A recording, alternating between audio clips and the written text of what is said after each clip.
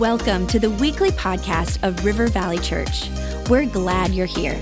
Our heart is to lead people to Jesus and launch them into their God-given purpose. So we pray you would encounter God in a fresh, new way today. To learn more about our church, visit rivervalley.org. Now, let's tune in to this week's message.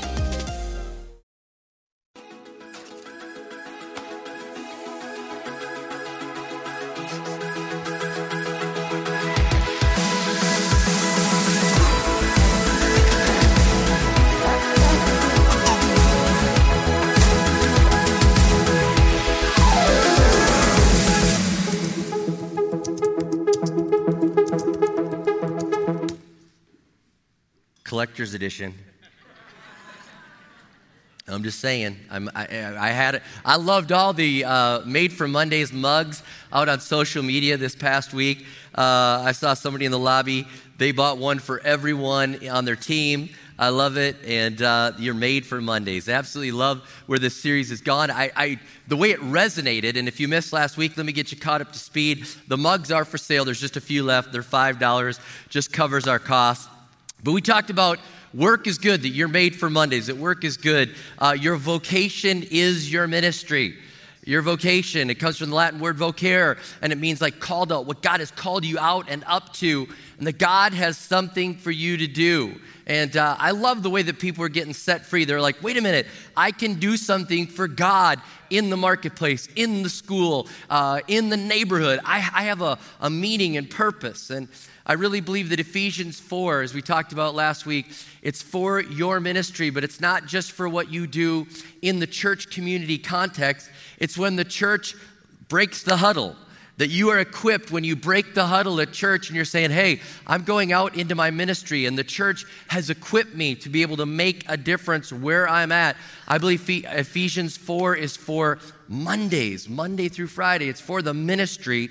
And we talked about this. There were two slides that I put up on the screen, and I close with, and if you missed it, I just have to give this review, and we won't put the slides up again, but we talked about one that the Greeks gave us this dualism, that there was a sacred and the secular, and you can put that slide up there. There was a higher level, and there was a lower level, and work was in the lower level. We said that was wrong. We said the way to look at it was seeing it as a sphere, if you will. Put the second slide up there, and that was that these things are in the middle. They're in your life. They're in that sphere of influence that is you, and you can either move them towards evil or towards God, and so all these things are meant to be moving towards God, including your work. And I love that. Again, so many people, it was like the light bulb just went off where they're like, I get it. I can move the marketplace towards the things of God. I can move the school towards the things of God. I can move art towards the things of God. And I absolutely love where we've been in this series and where we're going. Today, we're going to look at when work isn't fun or when you're not finding the meaning in your job. When you're not finding meaning, when it isn't fun. Maybe you hate your job.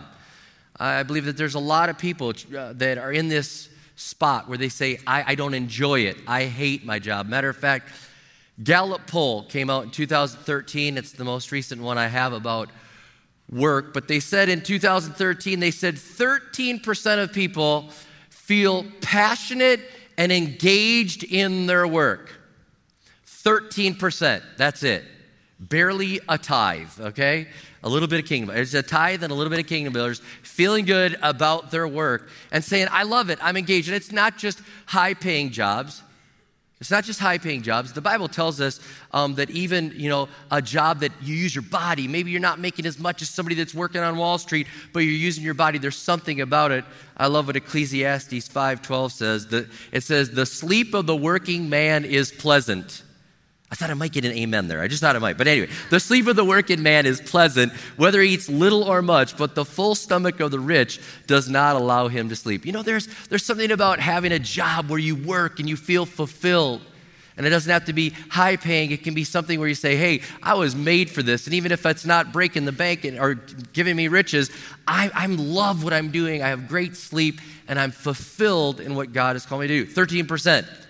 63% are unhappy, and they feel like they're sleepwalking through their job. 63%. Now, I got to tell you again, I love what I get to do. I wake up in the morning, I'm like, yes, I get to go. I mean, this is exciting. Becca teases me. She's like, only golf and church get you up early. That's it. But I love this, and I can remember having a job that I was just going through the motion. I was like a zombie at work, but I loved the pay, but the job was not fulfilling at all. I worked as a plastic injection mold operator. I mean, I watched this machine come together and make a plastic toy, drop it in the bin. I picked it up, checked it out, dropped it in the box. I mean, how many know that was boring, but I loved the paycheck, all right? And I did that while I was in high school, and at least it allowed me to play on the basketball team. But there's 63% of the people that just unhappy.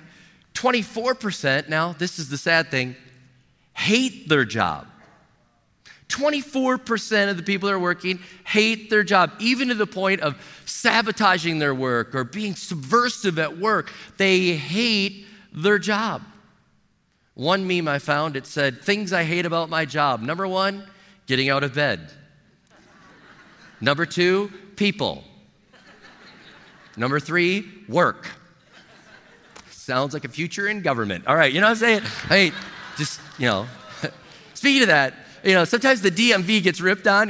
We rip. Some people rip on the DMV, but I got to tell you this. This is interesting.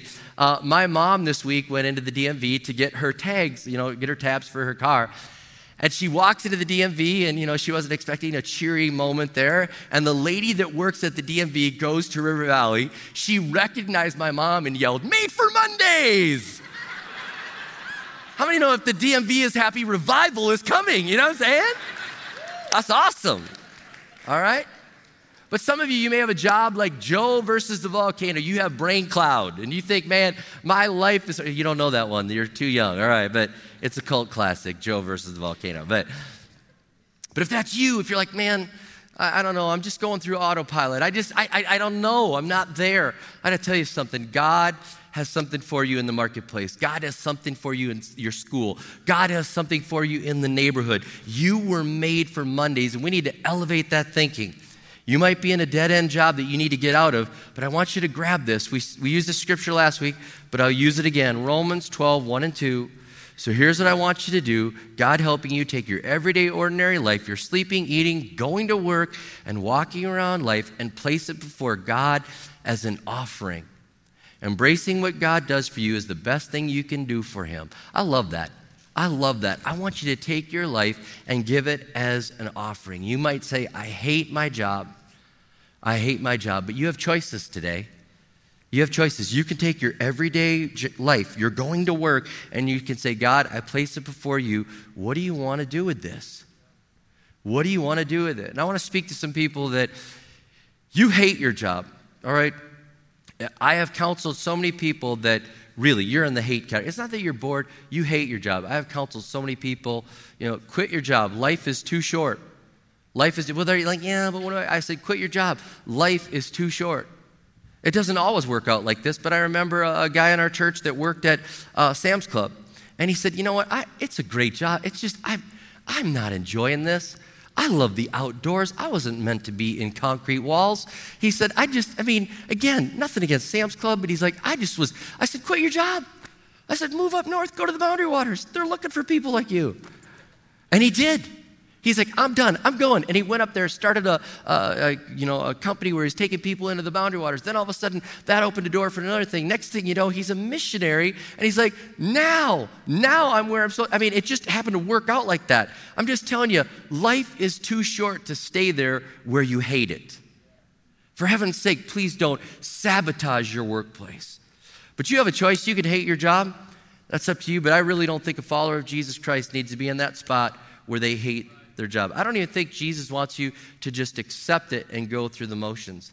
I believe God wants you to embrace it and say, God, I'm here for a reason, and try to figure out why you're there.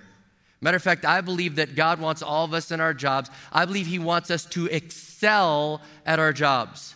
I believe he wants to us to go to the next level and keep adding more skills to it, and not only help ourselves, but help others around us. And I believe that for some, I believe this. I believe some are supposed to start their own adventure. I'm somebody that always encourages people to step out in faith and start a new adventure. People will say, like, we're thinking about starting a new business. I'm like, give it a try. You could lose everything, though.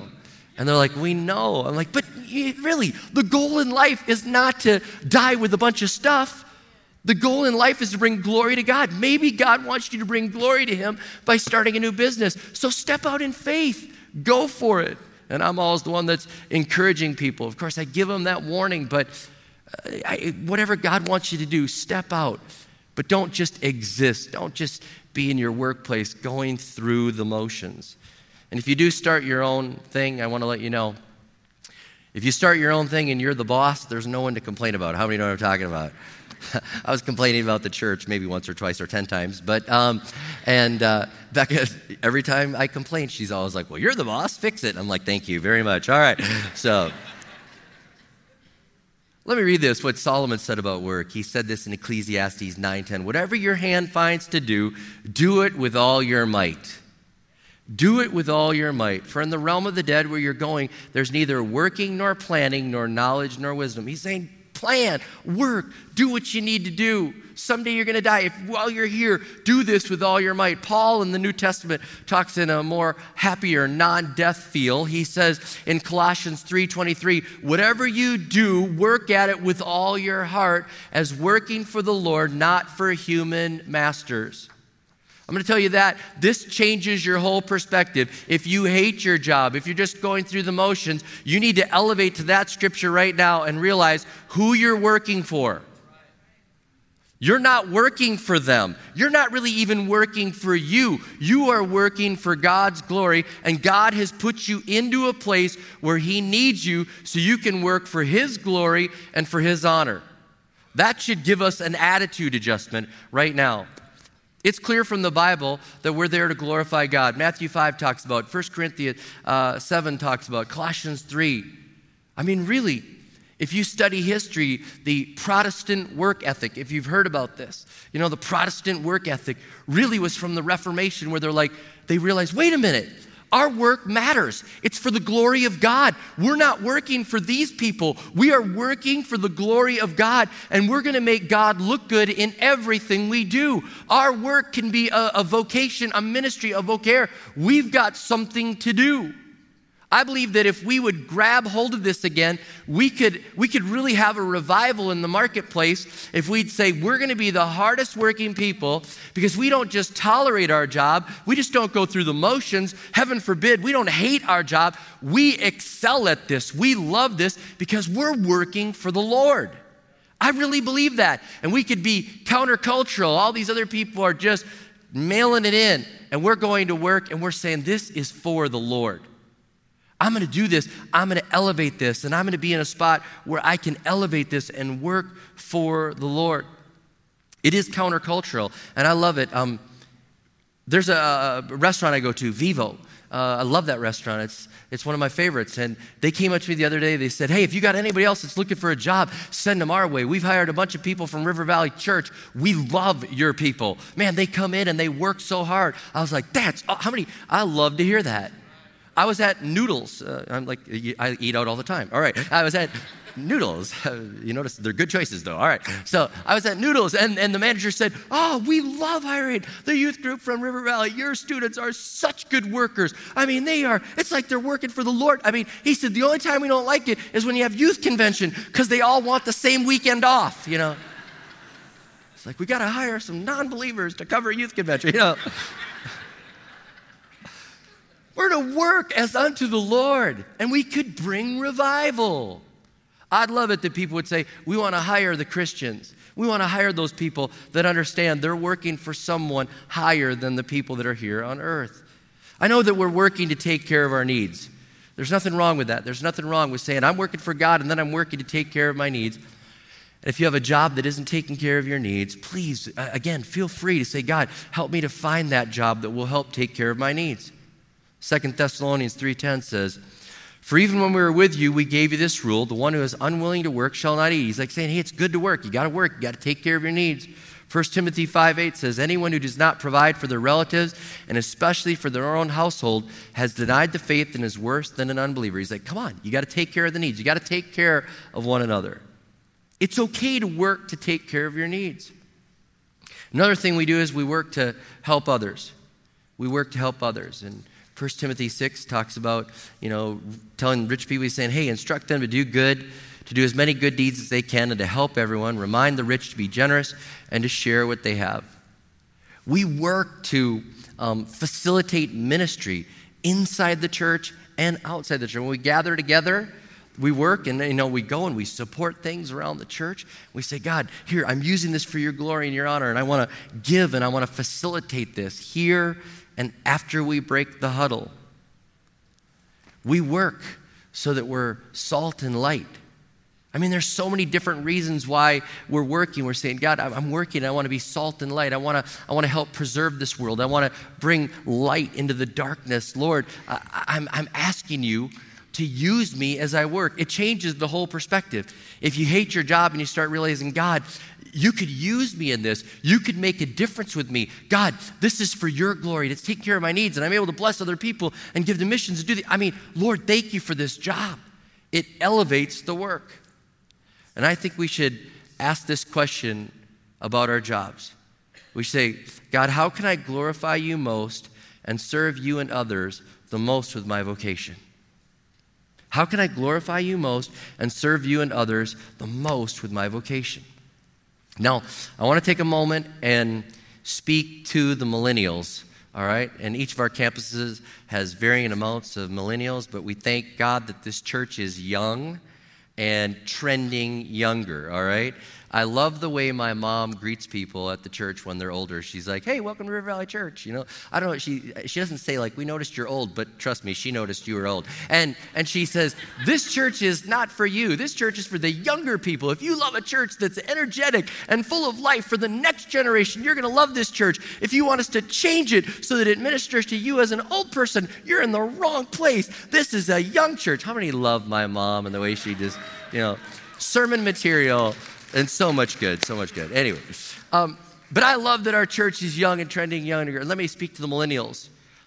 Because if you ask this question, God, how can I glorify you most with my job or in my vocation? How can I glorify you? Many millennials think the only way now to glorify God or to really make a difference is to quit their job and to start some nonprofit or a social awareness thing. It's like, it's almost like they feel bad about, having any other job other than social awareness advocate, okay? And I know that's a broad brush, but I talk to so many of them and they're like, I just want my life to amount to something. And I have facts on this. Forbes magazine did a survey and they said the millennials are the most concerned generation in history about, is my job making a difference in this world?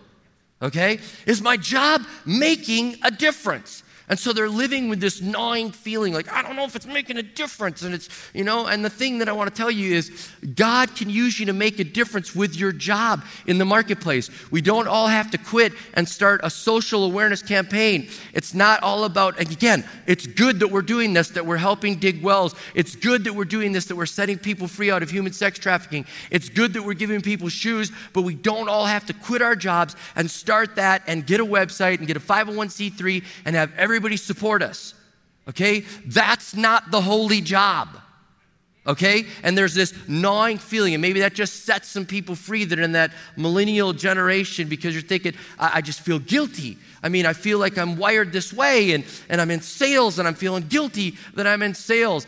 God has wired us all differently. And what if God is using you in your company right now as an account executive to share your faith? What if God is using you in that corporate setting to keep it ethical? Because in that board decision, you're the salt that's preserving it. What if God's using you to keep other coworkers out of jail?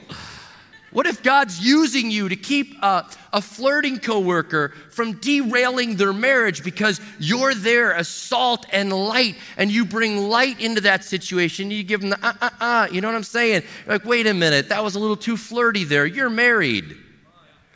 Think about the difference that you're making in those spots. What if where you're at right now, and again, this applies to all of us, but what if you're in a spot right now and you don't understand where you're working, but it's just part of where God wants to take you? It's just part of the trajectory. I think about biblically the trajectory of Joseph. He's a shepherd, he's a slave, he's a prisoner, he's in the palace, he saves God's people. It's all part of this trajectory. I just believe that God does those type of things, and sometimes he uses our failures to get us into our successes. You're like, I was no good at that. You know, I thank God that Abraham Lincoln was no good at running a business.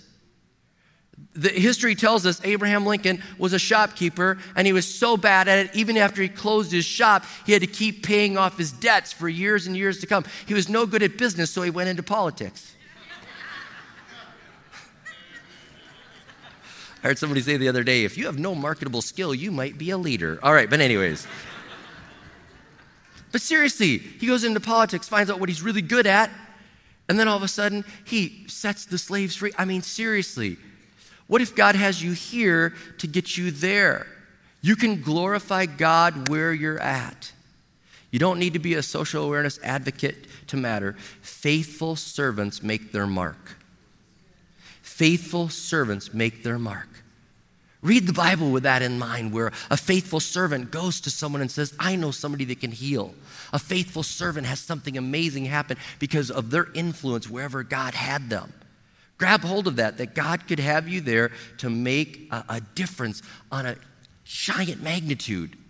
But you thought all you were, I was just a clerk. I was just a teacher. God has you in the spot that he needs you. We should all be praying this, Lord, what can I do for you today?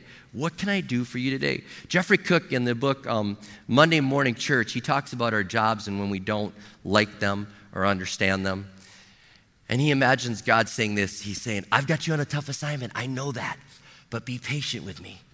I've got you where I want you. I've got you to make an impact there. I've got you there exactly where I want you to be, and I'm bringing you through this. Don't worry. I'm working in you, and I'm working through you. Trust me. Some of you need to hear that. God has you in the right place. And if you can move from just going through the motions to getting where you love it, and you say, God, take me to that next level. Let me do something for your glory and for your honor. God can use you right where you are. I mean, I think about all the people that God is using. I believe this. Again, Jeffrey Cook in the book, I enjoyed reading it this past week. He talks about this. He calls God the great opportunist. He says God is the great opportunist. He says God is working divine setups, and he needs you and he needs his church in the right spots. That's why I celebrate things like my brother Rick in real estate. And you know what? I feel like he's a pastor realtor. I just see it. I mean, I can't tell you how many times I meet people in the lobby. They're like, yeah, we bought a house from your brother. He invited us to church. Next thing you know, we're here. God's changed our life. I see people like Dave, the electrician chaplain. We're bringing people that work for him into our church and then finding Jesus Christ as Lord and Savior. I see people like Jim, the financial evangelist that's out there. I see people like Rachel. She's the marketing minister, and God has her in marketing for a reason. I see Trinity as the federal attorney pastor, and he's there as a federal attorney, and he's making a difference. And I question why he went into being a lawyer, and now he's a federal attorney. And he was teasing me the other day, and I was like, man, you're in the right spot. He goes, I know. I'm glad you're happy with me now. I don't have to put you on the no-fly list. I was like, all right, yeah. Jay is a tech giant that's a living testimony in the tech world. We'd love to go tour their facilities. Chris is a Hollywood holy man. These are friends of mine. And he's talking to me about celebrities and people that he's talking to as he's producing a movie, and God has him in the right place at the right time. People that I'll never have an opportunity to minister. Do you understand? God has you placed where he wants you. Megan is a Creative Hope chaplain. Just interjecting God and bits of hope in those moments. God is the master at the divine setup, and he's able to get you where he wants you. I mean, do you grab this? Your congregation could be surrounding you in the cubicles all around you. Your congregation could be in the break room. Your greatest ministry could happen at the executive level. You could touch more people as a plumber than you ever could as a preacher. That's the way God works. And God wants you to understand, hey, I'm going to embrace this. I'm going to embrace this. And as I embrace this, God, if I'm right where you want me to be, let me pray every day. How can I best magnify you? How can I make the greatest impact? How can I love what I'm doing? And if you don't love what you're doing, question if you're in the right spot. Maybe you took it for convenience. Maybe you took it out of family loyalty. Maybe you took it just because of the money. But you're saying, God, I want to be in that spot where I can love it, love what it does for you, and bring the greatest glory and honor to your name. Your work can become your worship if it's done for God's glory. And let me close with this scripture and point out just a couple quick things. In Colossians 3, I read part of it, but the Apostle Paul is writing to slaves. Okay, and these slaves cannot change jobs. We have the freedom to do that. And the Apostle Paul is in no way endorsing slavery, all right? He was writing to the reality of slaves that were there. And just to put it in context, in the biblical days, slaves were more like indentured servants. You'd have a great bill, you couldn't pay it, so you'd become an indentured servant to this person. I know there was other slavery going on, but when Paul's writing to this, he's not saying like slavery's okay, all right? But he's addressing the current reality to people that are slaves. And in Colossians 3:22, he says, slaves, obey your earthly masters in everything, and do it not only when their eye is on you and to curry their favor, but with sincerity of heart and reverence for the Lord. Whatever you do, work at it with all your heart as working for the Lord, not for human masters. Since you know that you will receive an inheritance from the Lord as a reward, it is the Lord Christ you are serving. Your work becomes more than work when you look at this text and you say, you know what, I'm going to stop serving selectively. I'm not going to just work on good days when I feel happy. I'm not going to work when the boss is watching. I'm going to serve all the time, and I'm going to do this to the greatest detail. You know what some of you need to realize right now? In the marketplace, you know who your supervisor is? According to that text, the Holy Spirit is your supervisor.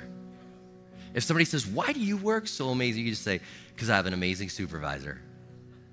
You don't need to tell them, but you say, I have an amazing supervisor. And they'll just think the boss is amazing. But then you'll be outperforming everyone else. They'll just try to figure out, like, what in the world? You know what you're talking about, Colossians 3:22. You know what? Your work becomes more than work when you start serving passionately. It's like verse 23, do it with all your heart. Do it with all your heart. And your work becomes more than work. It becomes worship, and God elevates you to loving your job and just taking it to another when you serve expectantly. Let me camp on this. Last thing I'll share. Paul's talking to slaves, and he says this, you know that you'll receive an inheritance from the Lord. Slaves don't receive an inheritance. So this had to blow their mind. He said, guys, do you understand? You're not getting anything here. You're just barely making it. You're paying off your debt. You're a slave. But he said, when you work for God, when you elevate your job to working for God and you take it to another level and you don't just go through the motions, but you start working for God, you're getting an inheritance. Can I tell you this? This is a thought that I have. The world doesn't set your wage. Heaven does. The world does not set your wage. Heaven does. And when you do anything to the glory of God, God notices, and he's giving you an inheritance based on the way you're working for him. How many know that cleaning toilets on earth can be minimum wage, but cleaning toilets for the glory of God can reach maximum pay scale? That's serious. You think, you don't set my wages. God's saying, I watch how you're working. I have an inheritance for you. There's something for you bigger than the wages you're earning here. There's something way beyond this. I need you to elevate your job and understand if you hate it, you got to get to the right spot. If you're just going through the motions, you've got to elevate it. I need my people to love it, love who they're working for, and realize I set their wages. And God's saying, I want to reward you. I want to bless you. I want to take your job to another level. And I want to bring a revival through you. I want you to be a salt and light. Last week of this series, we're going to talk about how we're going to reach out. Next week, we're going to talk about workaholics. But I want to talk about right now, let's elevate our work. Let's elevate our work. Will you do this? Pray with me all across here in our campuses. Close your eyes and just put your hands in an upward position, palms up. Like, Lord, I give you my vocation. I give you my vocation. Lord, we give you our vocation. We give you this. It's higher than just a job. It's higher than just a paycheck. It's higher. Lord, we give it to you. We say it's for your glory and for your honor. It's for your glory and for your honor. And I pray right now, Lord, if people hate their job, I pray right now you'd either just lead and guide them into the right spot, or you'd correct their attitude with their palms up, them saying, Lord, it's your job and it's for your glory. I'm actually serving you. So God, I pray that they'd move it up, Lord. Lord, if they're just going through the motions, I pray, God, that we take it to another level. We need to go to another level. No more going through the motions. And lastly, if we love it, we continue to love it for your glory. Do so much good through us, Lord. In Jesus' name we pray. Amen. Amen.